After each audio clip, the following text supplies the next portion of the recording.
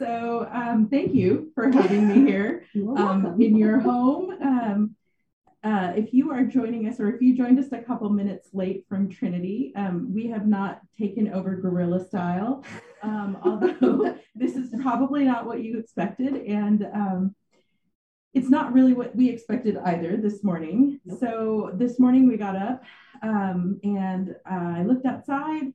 It looked like we had a smidge of snow, and I thought, all right, we can do this. We'll go out. I'll drive to Trinity, and we will do church. It will be light because there's snow, but it will be fine. And I went and took a shower, and there should have been a moment where I was like, oh, this is not going to work.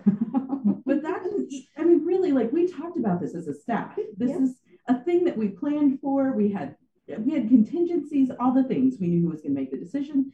So I get in my car, because I'm going to do it, right? And there's a guy who's spitting out like across the street, and I'm thinking, well, he's doing whatever. And so my inner Alaskan is sort of rolling my eyes, but I take my, right. So I take my coat sleeve and I wipe off the windows because I don't have a scraper.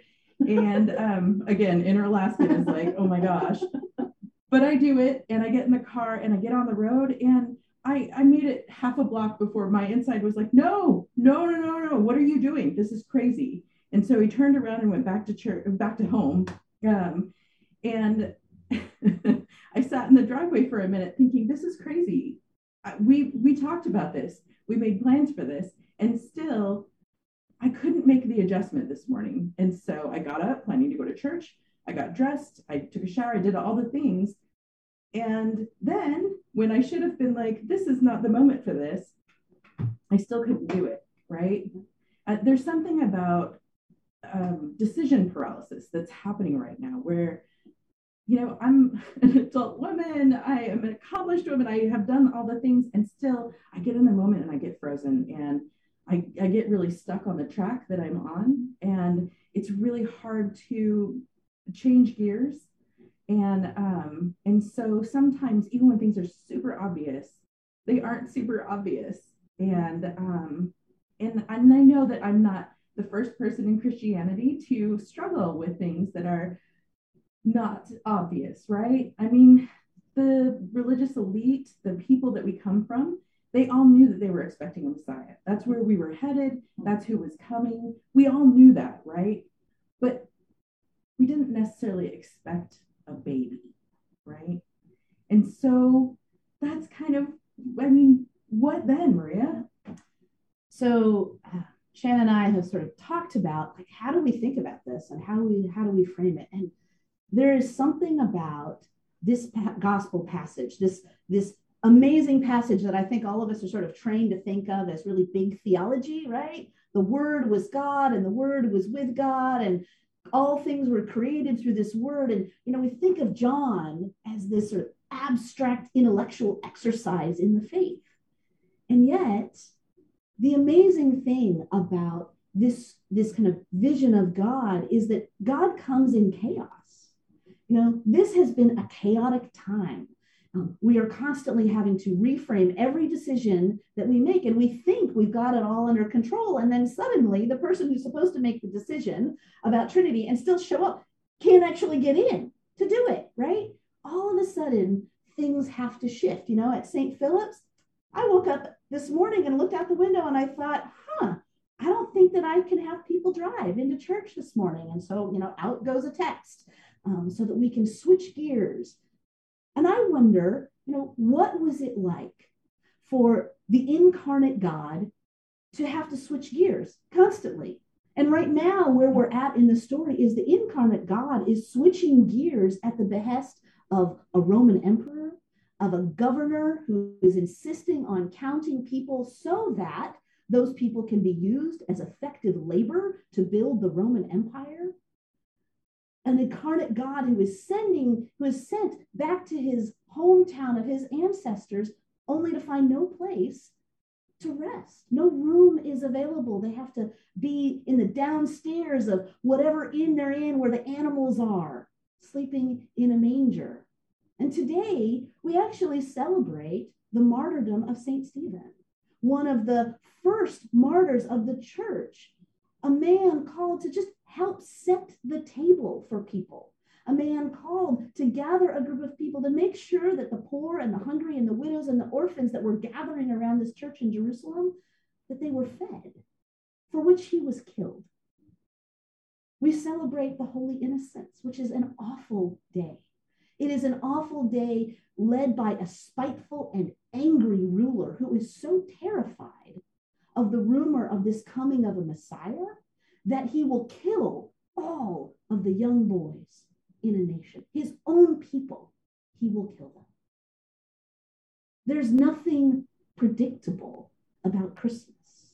We think about Christmas as this holiday of light and love and laughter and gifts, right? It's a kind of commercial orgy. That's what we're trained in as people in this country, to buy and give. And you know what? Christmas is over, right? Christmas is over. It's done. Yesterday, we're done. Thank God all the Christmas carols are going to be out of the malls. No more Christmas carols on the radio. But for us, this is the beginning. And that's why we read this gospel, because we are in the beginning with God. We are in the beginning with what God is doing in the world. And it's a beginning that stands in the long line of Jewish people that have gone before us and promised the coming of a God who will bring light and love and life, a God in whom darkness is a place of growth, where light can shine through. But it is not an easy beginning. It is not a simple beginning. It is not clear. There's no path that is laid out. No matter what we say about John the Baptist, it is not an easy or straight path. It's a crooked one that leads to exile in Egypt, a life as refugees, unwelcome in a land where they were formerly enslaved. That is the Christmas story, and that is the chaos that we are confronting. Mm-hmm. Yeah, and I think, do you remember in The Princess Bride when he goes all the way? She doesn't know where I'm going with this, but I do remember The Princess Bride. But there's this part, right, where I can't remember his name, but the guy, he talks about going back to the beginning. You know, if all else fails, go back to the beginning. And to me, that's the beauty of this gospel on this day, is when all is crazy, right? When we can't plan for anything, we can't make decisions, we can't do anything the way that we imagined that would be, to go back to the beginning, to go back to our foundation, to go back to where we all started, back to God at the very beginning when there was nothing but God, right?